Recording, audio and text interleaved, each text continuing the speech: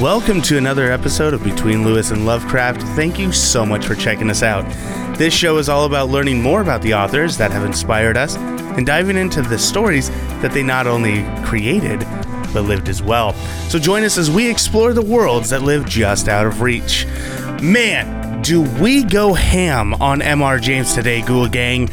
We compare the 19th century author to the academic pursuits of C.S. Lewis, despite James's hatred for books and education. And we compare his sexuality to that of H.P. Lovecraft, and really dive deep into his hatred of women.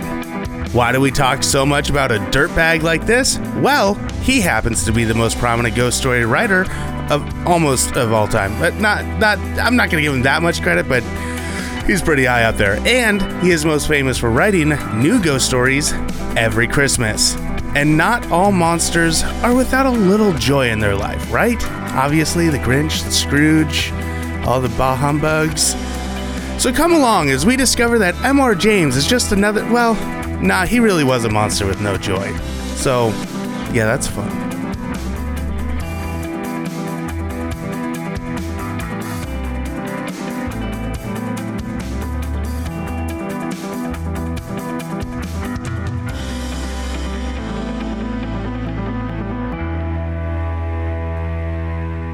Welcome back to Between Lewis and Lovecraft. I'm Tyler Clausen.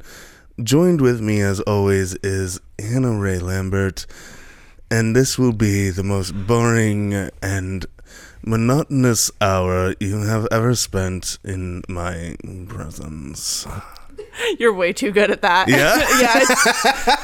I think I have a backup career for you if this doesn't work out. NPR, I am happy to stop being an electrician and become a radio voice guy. I think you'd enjoy it. Yeah? Awesome. Yeah. Not as much as you enjoy talking about books, though. They can hire us to for talk NPR. about books. Yes. I'm not going to change my voice, though. I will gladly change my voice if it gets us that contract. NPR, call me up. Sell out. lewisandlovecraft@gmail.com. Welcome to Between Lewis and Lovecraft. I am Tyler Clausen, and I'm not boring. Or at least I try very hard not to be boring. I don't think anyone would call you boring. I am Hannah Ray Lambert. You're also not boring. Okay, thank you. Yeah, you were waiting for that. Like, please, Tyler. Please, Tyler, affirm my personality. Okay, so we are, now that all the excitement is through, we're going to go talk about someone super boring. Well, no, he's not boring, but I do hate him. Yeah. Like, viscerally. Spoiler, neither of us like this guy. But it was Tyler's author suggestion. Definitely. And I definitely learned a lot. So I noticed that all of the suggestions, other than Gillian Flynn. Yes. Gillian Flynn. Gillian. I'm coming in hot in the new year with author suggestions. You need to be more vocal and be like, no, Tyler, we're doing this. We're not doing another old white dude who I hate. Like, no. Lovecraft, no more. Old white guy. Lewis, old white guy. M.R. James, this guy's old. He's older than Lewis. He lived a long time. Yeah. And was born in the 1800s. And it's really hard not to make a lot of comparisons between him and Lewis. At least when I was reading about him. He's not as much of it, or Lewis is not as much of an asshole as this guy is. I agree. I think that there's huge differences. I am in no way saying that they are the same at all, but just in like their love for learning and their being in the academic world and all that. Yeah, definitely. And their fields of study that they got so committed to. Yeah. So, yeah. Yeah. Have we said the name of who we're talking about yet? I said it once. M.R. James. Hold on. In the fake intro. M.R. James. Wow, that wasn't NPR at all. That was more like movie title. This week, M.R. James is going to hold back women's rights and write scary stories that have no moral discernment to them at all. I'm making up words. Okay, who's M.R. James, Hannah? Well, his full name is Montague Rhodes James, which is like such a pretentious name. Why would you not use that as your pen name? I don't, because it was a Montague James. Montague Rhodes James. It's super cool. That's like, he should have been like Montague RJ should have been his pen name. RJ. That's what I would have gone with. Montague RJ. And then everyone would be like, whoa, you can make your last name part of the pen name? That's cool. That would he didn't sell himself well enough. No, he did obviously. not. Yeah, we're only talking about him 100 years later. Right. He was actually more than 100 because he was born August 1st, 1862 in a clergy house in Kent, England. What's a clergy house? Somewhere where the clergy goes to clergy around. To go clergy around? To go clergy around. No. Clergyman. His father was an evangelical Anglican clergyman. So a member of the clergy. Yeah. He's a religious type man. And his mother, Mary Emily, was the daughter of a naval officer. He also had 2 older brothers and an older sister. And when he was 3, the family moved to rural Suffolk, a landscape which appears time and time again in his stories. So he's one of those authors who is very influenced by the natural world around him. Yeah. And he kind of describes it like varyingly. Sometimes it's a really nice, beautiful landscape, and other times it's like oppressive and like nothing good can ever happen there, and very like ominous, I guess. Yeah. Very teenage emo-y. Very emo. Mom, Dad, this place sucks. It doesn't understand me. You don't understand. There's ghosts. But obviously he grew up in an environment where he was immersed in religion because of his dad. Sure. And his upbringing. And he kind of reflected on that later. In a sermon in 1933, he recalled being terrified as a child of visions, quote unquote. So he said that there was a time in his childhood when he thought that one night when he was laying in bed, he would be awoken by the great sound of a trumpet and basically yanked up in front of a judge who would ask him questions, and whether he had done the right thing or not, he would either be taken someplace on the right hand or the left. So basically like Judgment Day type night terrors. That's very biblical. Very biblical. I don't imagery. As a 5-year-old, I probably wasn't having those nightmares. I don't think so. I kind of feel bad for this dude. Were you having those nightmares? I'm trying to tap into 5-year-old Tyler. Hold on. 5-year-old Tyler, candy, video games, playing outside. I'm a ninja. Were there angels there? I never had dreams about being judged by the Lord Almighty. Nope. Was not part of my dreams at 5 years old. Yeah, I think those... What's that? You weren't raised Catholic. I was not raised Catholic. He wasn't raised necessarily Catholic, though. No. He was Anglican, right? Evangelical Anglican. Anglican. So like a combination of... And did I just say Anglican? I'm pretty sure that's a Rugrat. Anglican.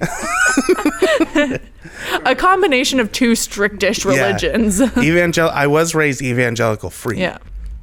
So no, not even close to what he had. Well, yeah. Plus 1800s religion is probably Definitely. a lot more and intense. I'm in America and he's in England, so yeah, me and him definitely have nothing in common. Yeah, it's okay. But yeah, so obviously that was a huge part of his upbringing, and you can see it in the themes of what he writes about later on. That kind of that back of his mind worry about judgment and retribution at the end of his life. Sure, that was on his mind. Yeah. So moving into early schooling, at 11 years old, his dad enrolled him in Temple Grove School, which was known as the oldest private school in England. He ended up switching schools several times, but he did amazing in academic terms. Like a lot of the authors we've talked about did not do well in school, even if they were pretty smart. This guy did not have that problem. The authors are smart. I think most authors are smart. Okay, yeah, most authors are smart. Even if they were like, good at the subjects, they didn't necessarily perform well because they were off riding around in cemeteries or just writing their own stuff. Creating their own world because this world's not fun enough. Yeah. But M.R. James was not like that. He did great in school. He won just about every academic and professional accolade for which he was eligible, according to the dude who wrote the preface for the collection of ghost stories. Let's stop real quick and say where we were reading all of our stuff. Yeah, all of our stuff came from the M.R. James Collected Ghost Stories, with an introduction and notes by Daryl Jones. Daryl Jones. So he's one of the biographers. He also takes from other biographies. Right. So the book that we're getting a lot of, because I did read the intro as well. I just didn't take notes. So I took a lot of notes because That's how we roll here at BLNL. That was hard for me to say. BLLP. I read it and absorb what I can and just regurgitate it as Hannah takes all the notes and spits it back at me. And I'm like, oh yeah, that's right. When he was 5. I'm uncomfortable with regurgitation and spits back being so close together in that sentence. Guys, I'm a writer. I got to create a moment of feeling. Ew. Very visual feeling. But yeah, so that's kind of where we're getting most of the information. I also got some from like articles mostly in like The Guardian and The Independent UK about M.R. James, because he's English, so he's a BFD over there. Yeah, and he is, and I can understand why.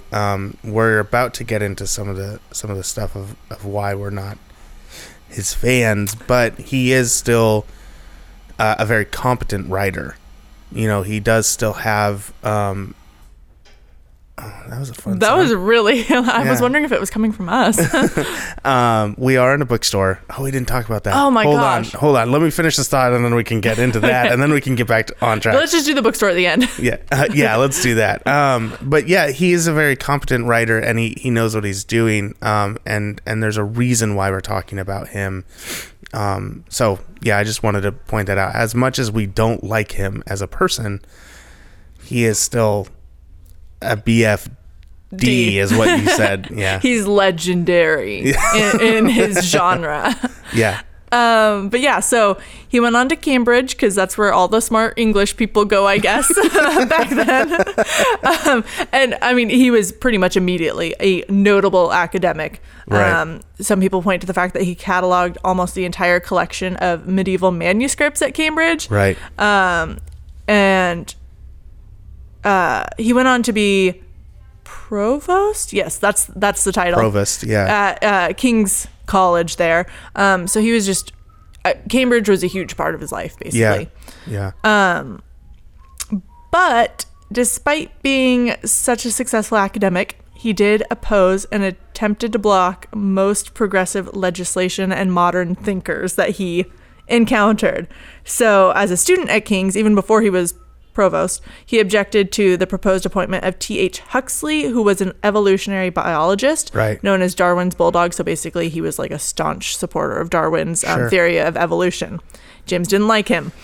And then in 1897, the issue of awarding degrees to women came up, and it would have allowed women to have full university membership. Yeah. And James was like, nah. He was one of 14 academics who were charged with producing a report on that topic. And he basically tried to stop it at every stage. Every single thing. He was like, no. He's not like, I'm not going to sign any of these forms. Yeah. So consequently, women wouldn't actually be awarded Cambridge degrees until 1948. So after he died. Oh, yeah, because he died in like 36? 36, yeah. Yeah, so it took even 12 more years after his death to undo what sort of crap he threw. Him and other dudes, but still, it's like you had this one guy. Just this one dude. He's the worst guy in all of London or wherever England is. But he had an opportunity in 1897 to do something cool, and then 51 years later, women finally got to get degrees from Cambridge.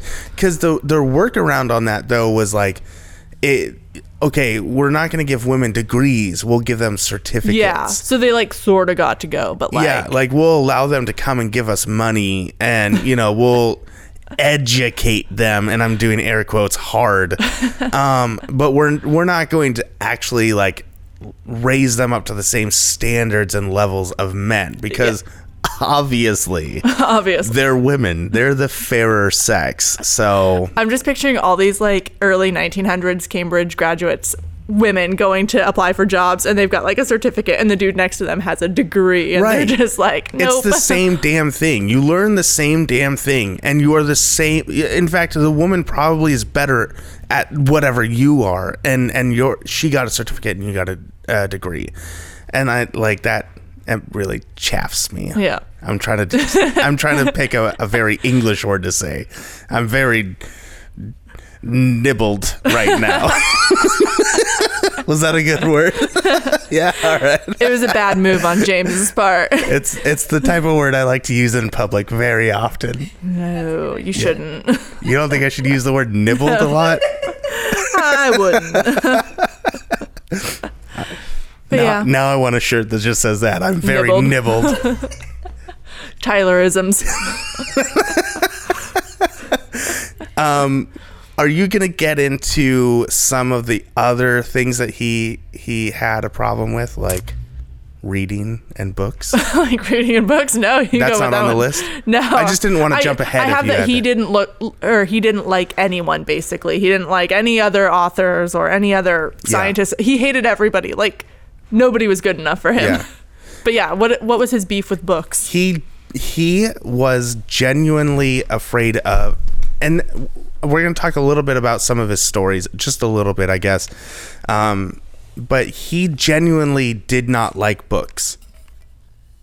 I'm making a weird face here because that doesn't make any goddamn sense. It does not compute. He is an author. He writes books. He is a Christian. He loves the Bible. But what doesn't he like? Education and books. Because books if you don't read the right books, they'll destroy your soul. Like, if you get the wrong kind of education, you'll ruin your mind. That's insane to me.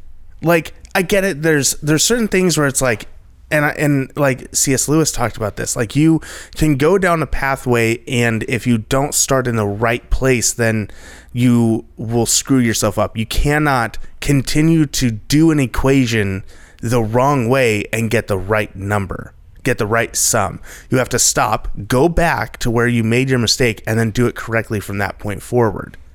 Continuing to add 2 + 2 does not make 1. Mm-hmm. You've already messed up, right? So I think that there's some wisdom in like understanding what you're learning and having a wisdom and discernment that goes into what you're reading. And these are all very Christian words to say, but it's the only words I can think of. Like, discernment is a real thing, understanding and knowing. But reading in of itself is not evil. And he makes it sound, in what he writes, he makes it sound like learning too much is an evil thing. Yeah. Which is the stupidest thing I've ever heard of. And I think it's why he wasn't an advocate for women at that time, because they wanted to learn. Mm-hmm. They wanted to understand what men were talking about and doing. And he saw, the more that they learn and do, the less work. Basically what we get now with like illegal immigrants, they're gonna take our jobs. Like, I think that he was genuinely afraid of women taking men's jobs, because there are things that women do way better than dudes. And so he has this reconciliation between the two and goes, yep, end of the day, reading too much, it's evil. I think those beliefs still exist today too, like to a lesser degree. There are always those people who are like, oh, you shouldn't read chick lit or something because it'll rot your brain, or you shouldn't read certain types of novels or fiction because it's not good for you or whatever. Right. Which is always so annoying. I agree. But don't read Twilight.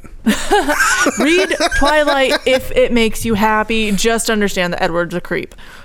That's all I have to say there. I think that Community, have you ever watched the TV show Community? I haven't. I know you've sent me clips from it before. I send you clips of things all the time. Yeah. In fact, our Instagram I posted the other day was of Glee.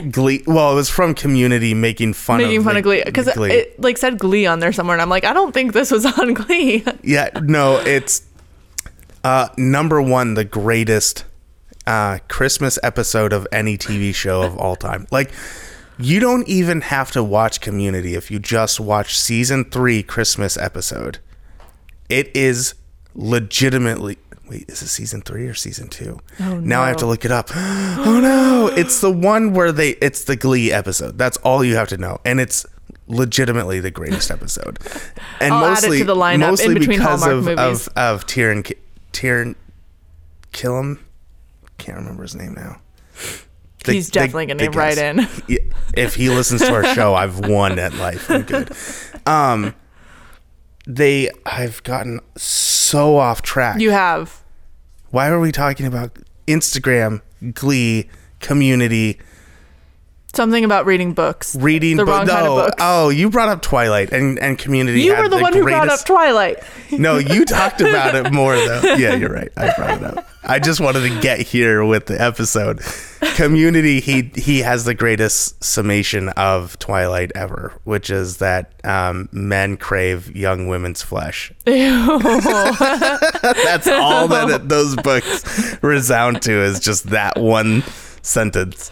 But regardless of that, the moral of the story is there's no such thing as too much reading or the wrong kind of reading. Agreed. Even if it's Twilight. Could you imagine if M.R. James lived in a world where Twilight existed at the same time? His shit. I don't know how he could live in like modern times. I think he would legitimately just die. He would, yeah. He would like shrivel up like a vampire when they're exposed to the sun. How does this exist? That's how he talked. Yep. Women in my school.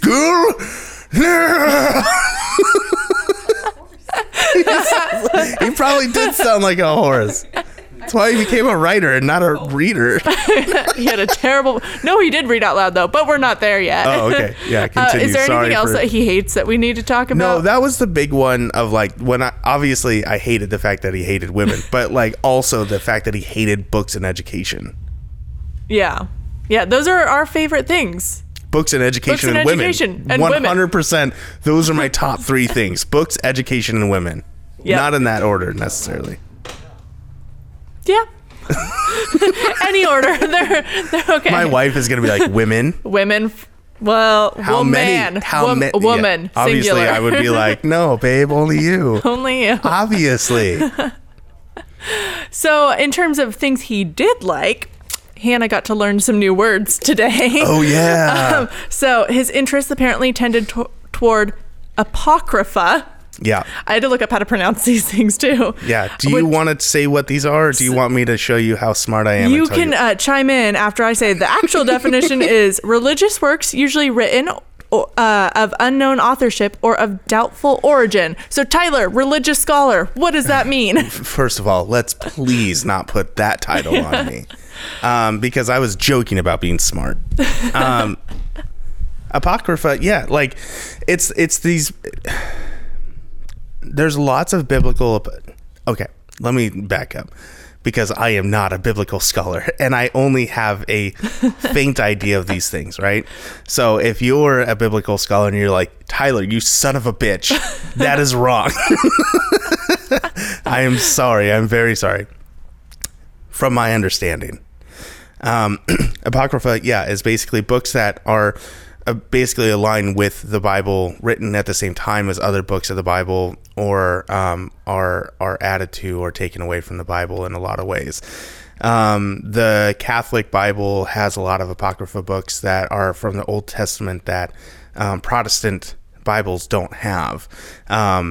I could not name them off for you, but there are at least 2 or 3 that I know of that have certain stories that are pretty big within those. I don't know what they are because I wasn't raised Catholic. I was a Protestant. So there's that, and then there's a lot of the uncannoned Gospels, the Gospel of Mary, the Gospel of Judas, the Gospel of Thomas.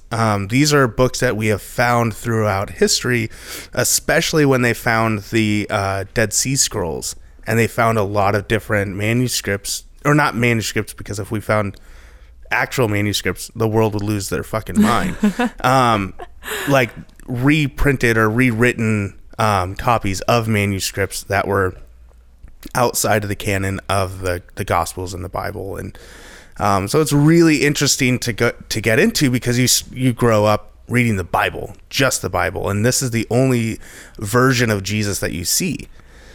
But there's other versions. There's other stories. And I actually had this conversation with someone the other day where they're like, there's all these other things about Jesus that we didn't know. And it's like, look, it's when you're looking at the Bible, you don't necessarily go, okay, you have 4 gospels that they wrote, and those are the ones that they wanted to propagate necessarily. It'd be the same as someone nowadays, literally as far as timeline goes, someone nowadays who's like, okay, I'm going to write a book about Babe Ruth. So I'm going to go and talk to the people who knew Babe Ruth, because there are still a few that have met him and knew him and stuff like that. And I'm going to get all these stories, and then they're going to basically do what you do for a living, almost, of like a journalist, putting these stories together and going, which ones line up? Mm-hmm. Which ones make sense and continue to really show who we know Babe Ruth was 100 years ago? So the Bible, it's not that they were like, we need 4 books that show Jesus. They went, these are the only 4 books that really show who Jesus really was. This is, of course, if you're trusting that the Bible-y scholars are telling the truth, and that, you know, the summit of whatever it was called really wasn't just people trying to propagate their own religion and interests. Yeah. So that's how you get 4 gospels, but that doesn't mean there's only 4 gospels. There are a ton of books that could have been included in the Bible. We just have the Bible because that's what they regarded as the truth at that time. Okay. So all those other things then are what M.R. James was really interested in. I think I could be wrong again. I think that's around the time that a lot of this Dead Sea Scroll stuff was coming out. A lot of, you had, what was it, in the 1700s when the Bible was first that was the 1500s when the Bible was first translated. So like you at this point, reading the Bible in English is still newish, especially when you have different translations outside of King James. You had the American, New Living Translation, all kinds of different stuff that was happening at the time as technology progressed, as new information came out, and archaeological digs would come up with new stuff. 1800s was a really big deal in religion, I think. But I feel like it was like Apocrypha wasn't really respected that much as a study back then, because the biography made mention of that, like, people kind of criticized him for focusing on forgotten subjects and stuff like that, and he kind of acknowledged it. And in 1883, one of his early papers at Cambridge was titled "Useless Knowledge." Exactly. They said that he was the most knowledgeable on things that nobody needed to know. Yeah. Right. And that, because we already have the Bible. We don't need more information that wasn't as true as the Bible. And I'm looking at this purely from an 1800s, early 1900s biblical criticism. Criticism. Like, these are people who, they're very religious, and they're like, look, the Bible's the only source of truth. It's the only thing that we need. So looking at books that were already discarded because they're not as true is pointless. But that's exactly the point of M.R. James, is he doesn't want to find new information. He just wants to keep recultivating old information because he's afraid of education. Yeah, he hates science. He doesn't like evolution or any of that stuff. So he's just focused on anything from the past. He's so anti-progressive that the only way he'll educate himself is if he's educating himself with things that he already technically knew. Mm-hmm. It further ingrains him in what he already knew. Yep. That's so dumb. It's so dumb, right? Like, I don't know. I get so upset when people are so narrow-minded and they're so, like, tunnel-visioned in their own way of life that they won't allow reading even to open them up. Mm-hmm. Like, I'm getting ready to read a book that I would have never read, and this is a slight preview, foreshadowing to a new episode. But like, this book that I literally have looked at and been like, nah, I'm good, I don't need to read that, but I'm gonna read it. And after hearing a couple of people telling me about it, I'm like, damn, this sounds real cool. Even my co-host on another show, Tyler Frankie, he wrote a book, I'm looking at it right now, Reoriented, and it was a huge change on how I saw gay culture and gay people and reconciling gays with Christianity. Like, it was huge for me. And it was because I read and I was willing to allow myself to open up to the world a little bit more. Amazing how that happens. It's crazy how when you read other people's points of view, you start to like people more. groundbreaking stuff here. Yeah. But yeah, so yeah, M.R. James didn't like that kind of stuff. One of the other topics he did like, though, eschatological studies. Those are ones dealing with death, judgment, and the final destination of the soul and humankind. Church dude Tyler, what does that mean? Church dude Tyler. In high school, people called me Ty the Bible guy. Ty. Oh my God, I'm going to use this so often. I don't even know if the guy that called me that listens to our show, but if he does, I still remember it. And he's still mad. I'm not mad. I was Ty the Bible guy. Definitely in high school, I was the leader of City, Christ in Today's Youth. Oh my God. I don't know if Tyler and I would have been friends in high school. I was friends. No, we totally would have been friends. The thing is, you have to understand, like, I've talked about this before. I'm pretty open about it. I'm a Christian, right? What? But I'm not an M.R. James Christian. No. I'm pointing at your laptop like that's M.R. is. James. I'm not one of those. I'm worried about my laptop. Laptop Christians. No. I'm really open about my faith, but in that, like, I love people so much, and I love education. Like, I get angry about M.R. James because he's the type of person that I could very easily have been, right? Very closed-minded, very shut off to the world and how reality really is, and just lived in my own little attic of a world. Instead, especially in high school, I learned, like, wow, I really like talking to people. I really like learning people's points of views, and the weirder they are, because I'm a weird guy, the weirder they are, the cooler they are to me. And so, like, I would constantly talk to the weird people. Not that I was like, oh, you're weird and you're not weird. I shouldn't be a judge of that. But I don't know. I love people, and just having the coolest conversations with and seeing people from their points of view. So Ty the Bible guy says, what's the word again? Because I cannot pronounce it. Eschatological. I actually had to click the little microphone thing next to Google Translate. Very Revelations-y sort of stuff. The book of Daniel deals with eschatologic. Oh, son of a bitch. I'm not going to. Eschatology. Yeah. And there's, I mean, even Lewis talks about it. I mean, the book, The Great Divorce, is all about that. And that's probably genuinely one of my favorite books of all time. It's short. That's why it's my favorite. It's super short. But it's to me, that stuff is interesting because it gets into a metaphysical sort of thing. And it's not so much that I want to come up with the theological answers and formulas to it. It's more the ability to ask a question and work through that question to affect my life. And when I read the books of, like, Revelation, where they're like, and on the third day the beast shall come up from the depths, and the woman shall go down into his throat and expand until she becomes as big as the world. I don't know. I'm making things up. This is apocryphal. I don't know. But they, like, I read those things and I look at how they affect our life now, and the metaphors that they are for us. Not that everything in the Bible is a metaphor to me, but that is something that I look at in that sort of lens. And I think that people get so caught up, especially, like, what was it, like early 2000s? There was the Left Behind series. Oh yeah. People went nuts for that end of the world shit.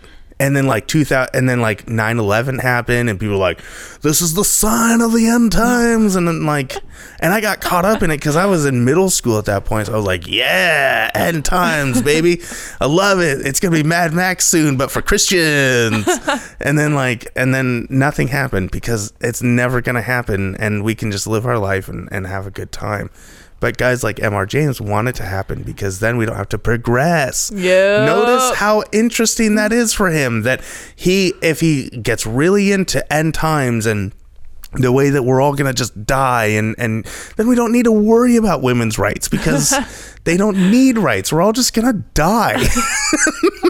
This episode has taken so many turns. Like, a couple minutes ago, you were talking about how you love everybody, and now it's like, we're all going to die. M.R. James M.R. thinks we're gonna die. It's just been a I mean, roller we coaster. are all gonna die. We are all End of the gonna day, you can't help but be slightly nihilistic when it comes to life and death. But yeah, so he's got, these two big areas that influence him that we don't love so much, but they are huge influences on the work that he did, the ghost stories that he wrote. Yeah. End times, like themes of supernatural retribution and judgment occur all over the place in his stories.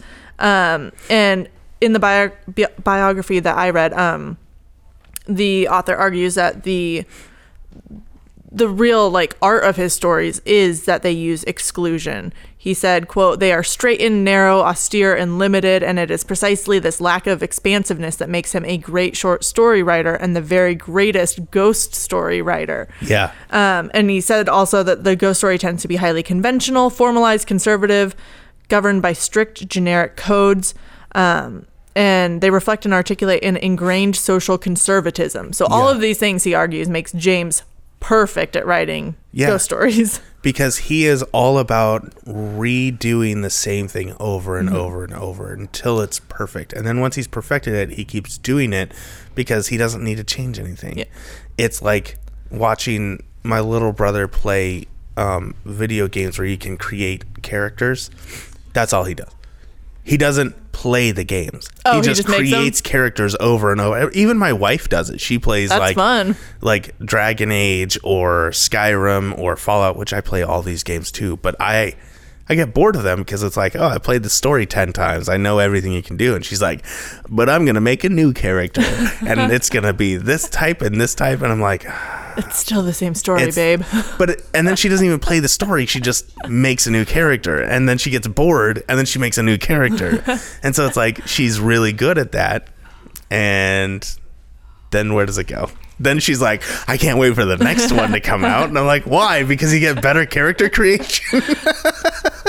But James's characters are often very similar. Basically, the formula is a bachelor Don, which I guess is some wise dude, or antiquarian scholar discovers a lost manuscript or some sort of artifact, which then unleashes supernatural forces. Yeah. So he's got his formula down. Sure. And they're dudes like him, like super educated 100%. dudes who have left the safety of their college or other institution. Yeah. The biographer pointed out that there are hotels and inns that are often involved, which he interpreted as taking the protagonist out of the safety of colleges, of his home, of universities. Yeah. Which I thought was interesting. And then he also said something about how inns and hotels often have women there, which would have been totally dangerous for M.R. James. Yeah, why would you want to be around women? They're the worst. That'd be insane. Did he ever marry? No. Did he ever have even a relationship at all?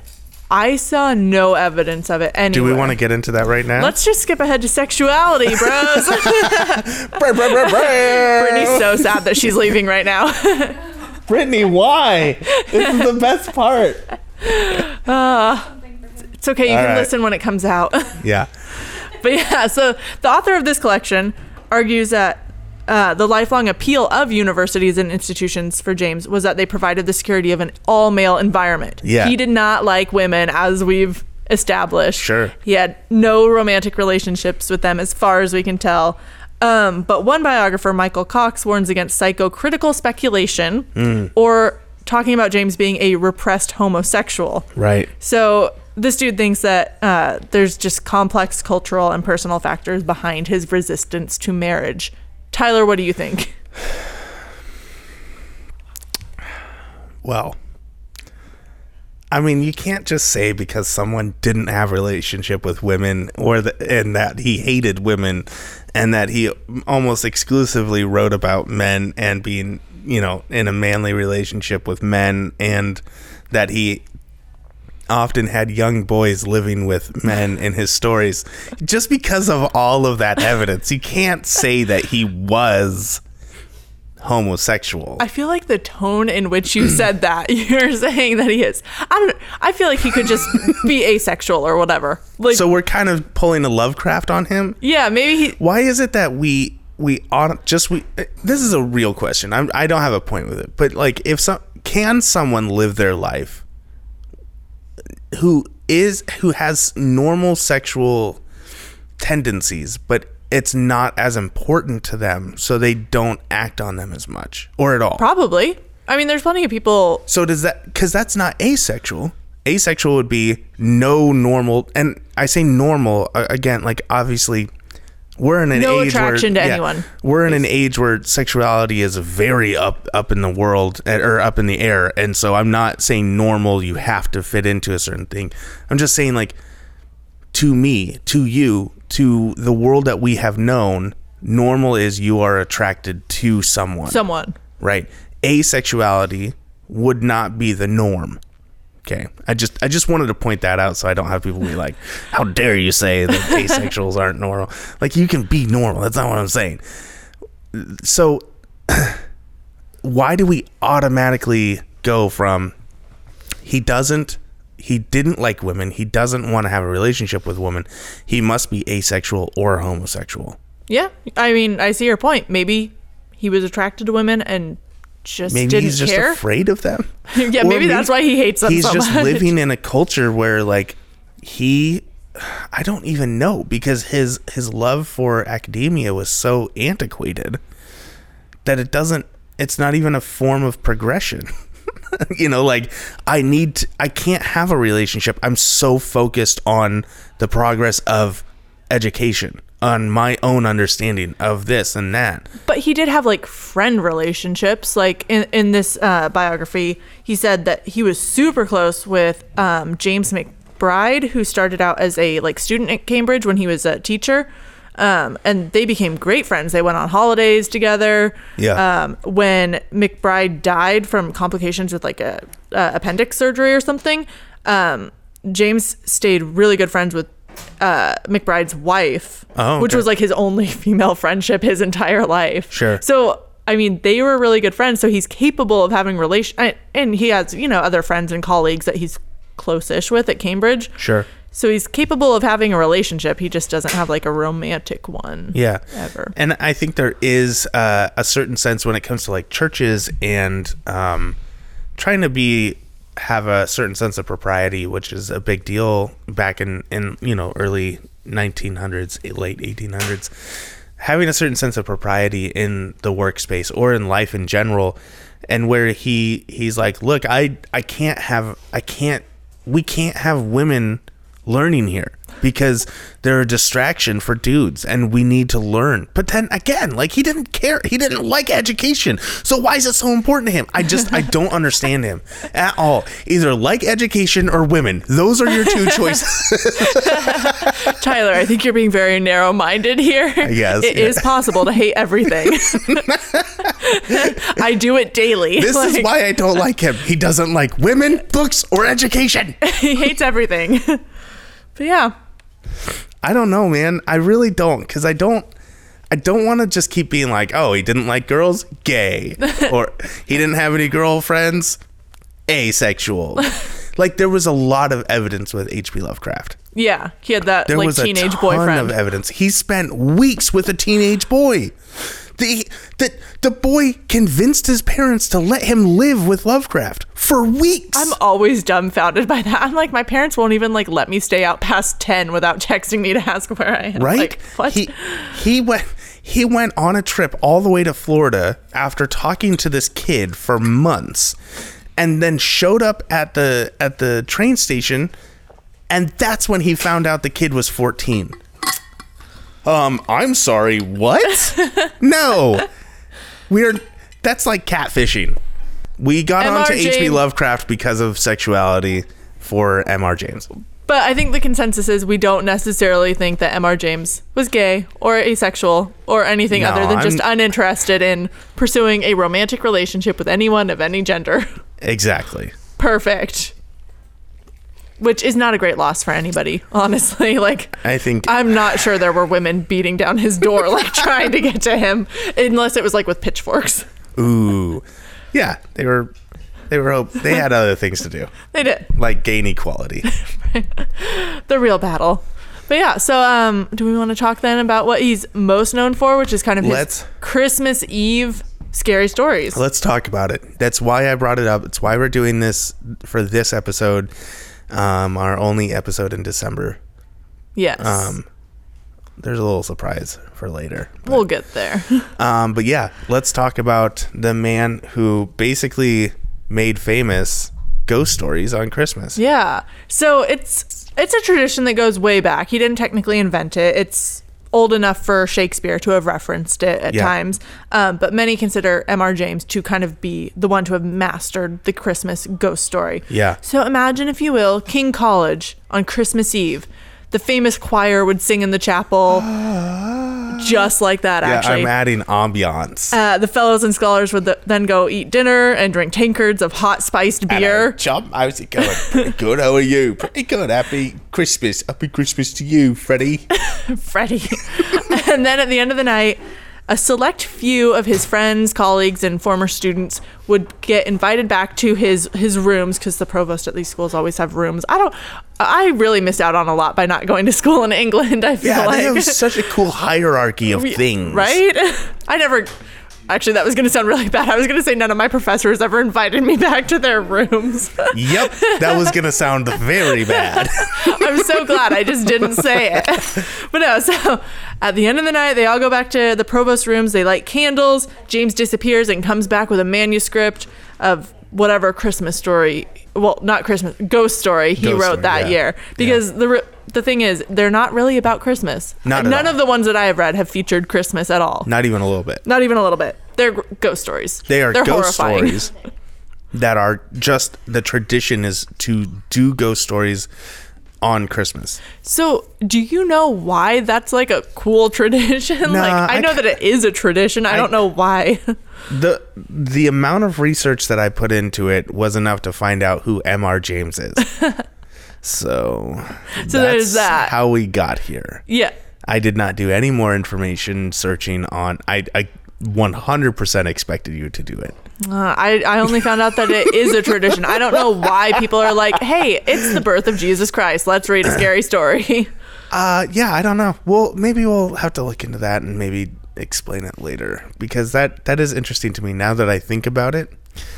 Where did that? If you're a listener and you want to tell us all about where the tradition came from. Oh, that reminds me, I need to look up something. Continue. Okay. Well, they're not like Charles Dickens, like ghost stories at all, because the ghosts in Dickens' tales are normally like sort of benevolent. They're there to like share a moral or learn something, help the reader learn something. M.R. James's ghosts are just like straight up beasts. Well, that's not always true. There are ghosts. I read a couple of them, and one that I'm going to talk about specifically because I think it's probably one of his best ones in my head, and it also shows a lot of his opinions. Ooh. Yeah. So. Do you want to talk about that one? Because I'm interested to know which one you think is the best one. I've only read like 4 I don't know if it's maybe the best one because I haven't read all of them. Right. Yeah.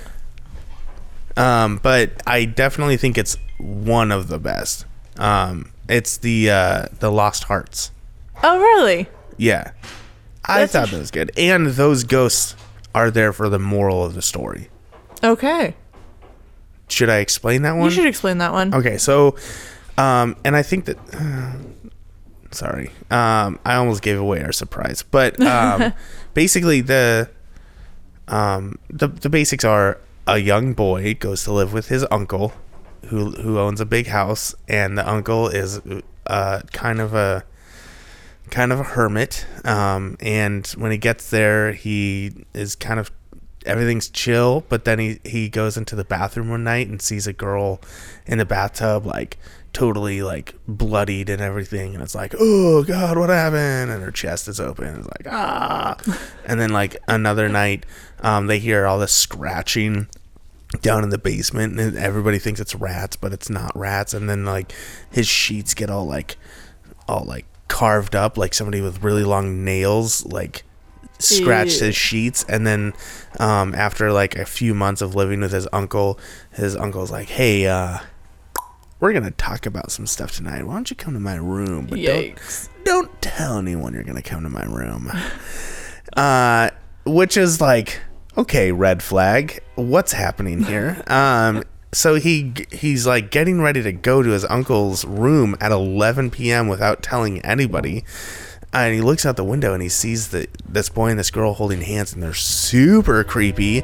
And one has like really long nails and the other one's all bloody, and just like, what? And then he's like, whatever, it's not a big deal. So I'm going to keep going to my uncle's room. And as he goes to his uncle's room, he hears like this clatter.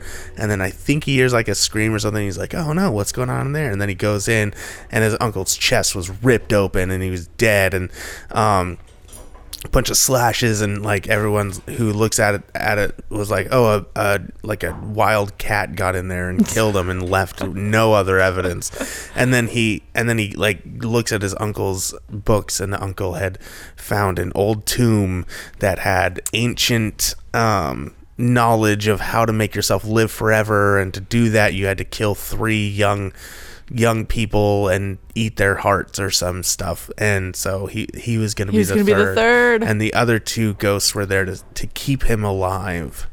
So that's the whole thing. Okay, I'm sorry I mischaracterized those 2 child ghosts. They were nice. They were ghosts of Christmas past. Well, they were ghosts of redemption too. Yeah. They delivered a swift and violent retribution. Yes, yeah. They absolutely did. They literally ate his heart out. I think my favorite of the ones that I've read so far was actually the one you put in the drive, Oh Whistle and I'll Come to You, My Lad. I thought that one was delightful. Yeah. But also creepy. And I think I was doing that to check for word counts. Oh, really? Stuff. Yeah. Again, a little a little foreshadowing to our future, to our little surprise. Yeah. So I think that he played a lot into the understanding of ghost stories just in general. But then the fact that it was his tradition to do it at Christmas is really what made it interesting, because we can get ghost stories all the time. Why did he decide to do it on Christmas? That's kind of it's a question that you were asking earlier. So, well, yeah. And I mean, he, like I said before, he didn't start it, but he really made it like a thing in the culture. And I just think that I think that would be really weird as like one of his guests or something. It's like, oh, why are we coming to sit around a fire and listen to scary stories? But I don't know. I could see me getting into it. Maybe we should try that this Christmas. Try to make our family sit down and listen to modern ghost stories. Yeah, that sounds like a great idea. I agree with that.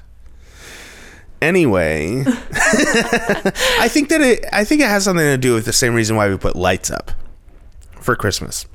I'm not even joking. The same reason why we put lights on Christmas trees.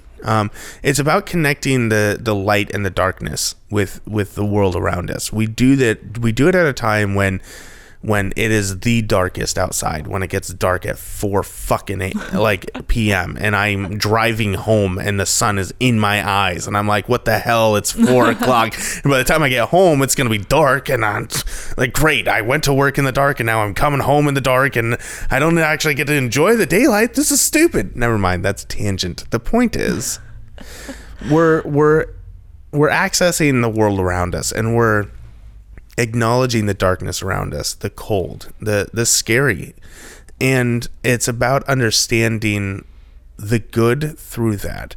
He tells these ghost stories when he's surrounded by other people, when you have a hearth to keep you warm, when you're with friends and family to conversate about it, to talk and work through the scariness of it, and to maybe joke around about it and lighten the mood. It's amazing to me whenever, I would do ghost stories around a campfire. That was the most fun that I would have at a camp, whatever.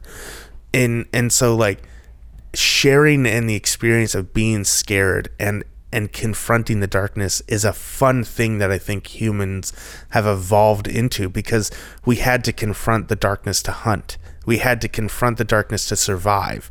And now what do we do in the darkness? We mostly sit around and eat popcorn. And so how do we stir those feelings that we've evolved to have? Let's scare ourselves. Let's give ourselves something of the unknown, the darkness, the ghosts. So that's my dissertation on why ghost stories are popular, and I think that's why Halloween is so popular, for me at least, why I love it so much, because it's the beginning process. It's that acknowledgement of like, okay, it starts getting darker now, and the world is going to be dark for the next 5 months, right? 5-6 months maybe, and there's a certain fun about that, and Halloween is like that gateway for me to really acknowledge and love the darkness for the next few months. So that was beautiful. I feel like every episode I do you this. do some long tangent that's like very deep and insightful, and then I followed up with, they told Christmas stories or ghost stories at Christmas because ghost stories are fun. Good job. That's Tyler. it. Yeah, and none of that's scripted. No, like, none of it is. I don't think about this I need until notes. I'm sitting Tyler here. doesn't. He just spouts off, and somehow it works. Yeah, mostly I just talk until you tell me to shut up. I figure I talk long enough, something important will come out. That's a good strategy. Yeah. Good work. But yeah, so I think we're coming up on the close here. One thing that I wanted to talk about was, did he actually believe in ghosts? Yeah, this seemed really important to you. You were like really pushing for this before we started recording. Because it's like he spent all of this time writing stories about supernatural stuff, and then when it comes down to it, toward the end of his life, in the preface to his collected ghost stories, he wrote, quote, "Do I believe in ghosts? To which I answer that I am prepared to consider evidence and accept it if it satisfies me." Like, what kind of freaking non-answer is that? It's exactly what it is. It's a non-answer. He like can't commit. He basically is literally saying, he didn't even say he would believe in ghosts. All he said is, I would be willing to accept evidence that there's ghosts. Yeah. What? Okay. Yeah, of course you would, because it's evidence. Well, I mean, there's all sorts of evidence. Thanks for he being doesn't. commonsensical, you dumbass. But I mean, even after saying all of that, he doesn't appear to have made any effort within his life to actually find evidence. Yeah. Like, he's just like, if someone literally shoves evidence into my face, maybe I'll consider it. Right. It's all on you to prove to me that they're ghosts. I'm just going to write about them and make lots of money off of it. Do you think he had any like deeper motivation for not wanting to find out if it's true? Like, would that have rocked his world if he was like, oh my God, there are ghosts? So I think, I don't know, when I was reading through the collected ghost stories, or the introduction of that, they were talking about how a lot of other ghost writers and ghosts in people's stories represented things, and like the past creeping back in, or the fact that we do need to progress and be in a new place, and very political or moral, objects were these ghosts. But for him, it wasn't the same. It was a tool to tell a story. Like, they don't think that he used them to tell a moral story, in that the ghosts themselves were something to, I don't know how to describe it. With other writers, the ghosts represented something. Mm-hmm. In his writing, the ghosts didn't represent anything. They were a tool for something else. Yeah, a tool to like explore retribution and vengeance and that kind of stuff, right? Yeah, exactly. So, I don't know. I don't think that he cared, because the ghost wasn't the important part of his story. That blows my mind. I'm like, how could you write so much about something and not invest in every single aspect of ghost story? You could write fantasy stories and never pick up a sword, right? You can write sci-fi and never be in a spaceship. These are just objects in the story that you use to propel the story, right? So that's how I think he saw ghosts. I think he saw ghost stories as a way to tell a moral story, but the ghosts themselves were just objects in that story. That's what I get from it, at least. Yeah. There could be more to it. I don't think he cares. End of the day. He's just writing what he knows. Yeah. Yeah. So. And after all of that, he died in his sleep. Yeah. On June 12th, 1936.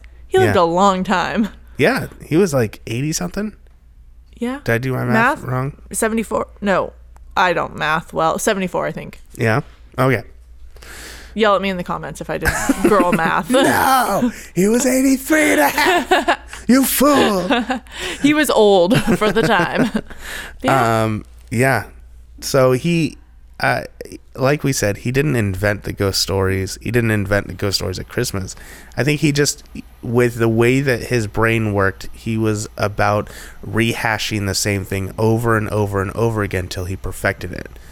And with short stories, you can get really formulaic, and the fact that he did it every Christmas, he got really good. And I mean, if you're listening to a new story every Christmas and it becomes a tradition, that's cool. Yeah. Like, you're not looking for the, like, oh, it's got to be the big twist that I didn't see coming. It's just like, yeah, this is what we do at Christmas. Yeah, I know. Nowadays, we're like, I was reading a Sherlock Holmes story, and I was like, I think it was Hounds of Baskerville, and I'm reading it and I'm like, oh, I wonder what the big twist is going to be, you know, because I've watched, you know, Sherlock, I've watched the Robert Downey Jr. ones, and the big twist, what's the big twist? And it was like a medium-sized twist at best. And I'm like, I think that our culture is so oversaturated with stories that it's hard for us to read older stories and really see how big they were at that time,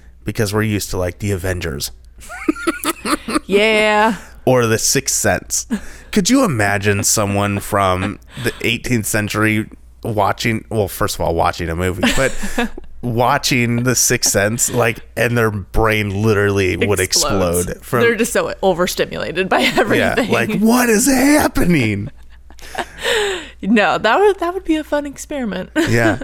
But no, I totally agree. Like, I will freely admit that I don't really like old books or like old authors. Like, all of my favorite authors are still alive and still creating. Yeah. But it's definitely interesting to go back and try to read those older works and be like, even if you feel like you have to sludge through them, like, they're still important, and obviously they shaped where we are now. Absolutely. Yeah. Okay, so we're gonna get out of here and you know, not talk about anything. Is that a car? Someone's car sounds really bad. They should get that checked out. It's not yours. It's my driver. He's getting the car ready. You know, I text him and had him get it started. No, we're not going to talk about anything else, right? Nothing else is happening. We're just going to say goodbye and end the show, right? I think people would be a little mad if we didn't tell them the thing that you've been foreshadowing this entire episode. Yes. So, we are doing 12 Days of Christmas. What? And before everybody jumps down my throat about the real 12 Days of Christmas that start on Christmas Day and go until January 7th or 8th or whatever, yes, I understand. Those are the actual 12 Days of Christmas back in Yuletide olden days. I know.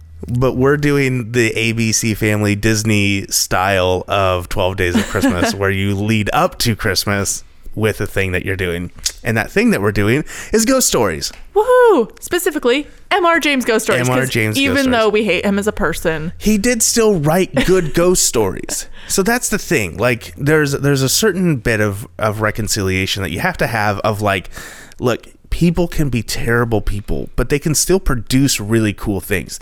Just look at H.P. Lovecraft. H.P. Lovecraft. I mean, everyone go back and listen to that episode. You sent me that thing just the other day of like people who like H.P. Lovecraft laughing, and then like some serious face people who know what he named his cat. And then when I went to that post, the first thing is someone defending H.P. Lovecraft. But the time. It's the times. They didn't. And it's like, oh, get over yourself, man. Stop. You don't need to justify someone's life. You're going to say he thoughts. Was not nice. Yeah. You don't need to justify those things to enjoy someone's work. Someone's work does not define who they are. And they don't necessarily define their work, end of day. Mm-hmm. So, with that being said, and after our full hour-long bash on M.R. James, I think it'd be really fun. I think it will be really fun to have ghost stories for Christmas, because I do enjoy those. And so, as you were saying earlier, try to get people around to enjoy these stories. We're going to release one story every day, all the way starting on the 12th. Yes, on the 12th, on Friday the 12th, or Thursday the 12th. And then it'll go. Our last one will come out on Christmas Eve, so you can listen to them as they come out every day, or maybe save them up. Binge listen all day on Christmas Eve or on Christmas morning, whatever you want to do. I'm probably going to, I'm going to have to listen to them all when I record them. We're not the only ones reading them. So we're doing it kind of like the flash fiction thing. We've got some guest readers. We have a lot of guest readers. Tyler's been very good about lining those up. I'm trying to, and I'm trying to get it so that Hannah and I only have to read one story each. So, hopefully I don't have to read more and do more of my amazing voice reading. It was so great. But yeah, so that's we have people who you've heard before. James is down to help out with his OPB voice that I love so much. Good. Tyler Frankie, I think, is going to return. I probably shouldn't say that because I haven't actually asked him, but he's Tyler Frankie. He's gonna. You have the right to make him do it. My mom is going to read a story, so that's cool. And then we have a couple of people from other shows, the Snark Tank show that I've guested on. They're going to be reading for us, so that's super exciting. And then, let's see, we have someone who wrote a flash fiction for our Halloween episode. He's actually he said that he'd be willing to read for us. What? So, and he's actually English, so. Oh, is it Carl? Yeah, it is. Thanks, Carl. Yeah, so. I love Carl. He's a fun guy. So, he just said yes today, so I'm excited about that. So, if it all lines up, you guys will get a different reader every single night or day, whenever you listen to them, and you will be able to enjoy, ghost stories for Christmas. What more could you ask for? I'm genuinely excited about this project because I felt bad that we were only doing one episode for Christmas or for December, but this kind of, I don't know, makes up for it and really is a fun way of doing this kind of theme. Yeah. So, one more thing about, I was reminded by saying another podcast. I need to get the name right from the last time. So the last episode I talked about how good, the Best Friends Playbook. I called them Best Friends Playlist, and that's why I was thinking, I was like, I need to make sure I say this right. I said Best Friends Playlist. It's actually Best Friends Playbook, and it's really good. I just finished listening to their Gilmore Girls, Rory and Lane best friendship episode, and I loved it. And they're doing a bridesmaid episode that might have come out since the last time I talked with them, but yeah, so they have a super cool show, and you should definitely give it a listen. I listened to all three of the Lord of the Rings ones. Of course you would. Really good. I gotta go back and listen to those. Gimli and Legolas, and then they did Merry and Pippin, and then they did Frodo and Sam, and it was really good show, guys. I'm really excited about it. So sweet. So we got to get out of here because we've been sitting in the Book Nook in Canby for too long. Paul has been patiently putting up with us. Yeah. Amy's not here, so she has not been interrupting us this time. And also, if you guys want to support us, how can they support us, Tyler? They can listen to our show, but they're probably already doing that if they're hearing this. And then they can go rate it and review it on iTunes or Podbean or wherever you're getting your podcast. Just talk about us on that site and it'll help us. Take 2 minutes. And we always read the reviews and we love them. So we seriously love them. Yeah, write us a review. It's so good. You can go to our Facebook page. You can talk to us there if you want.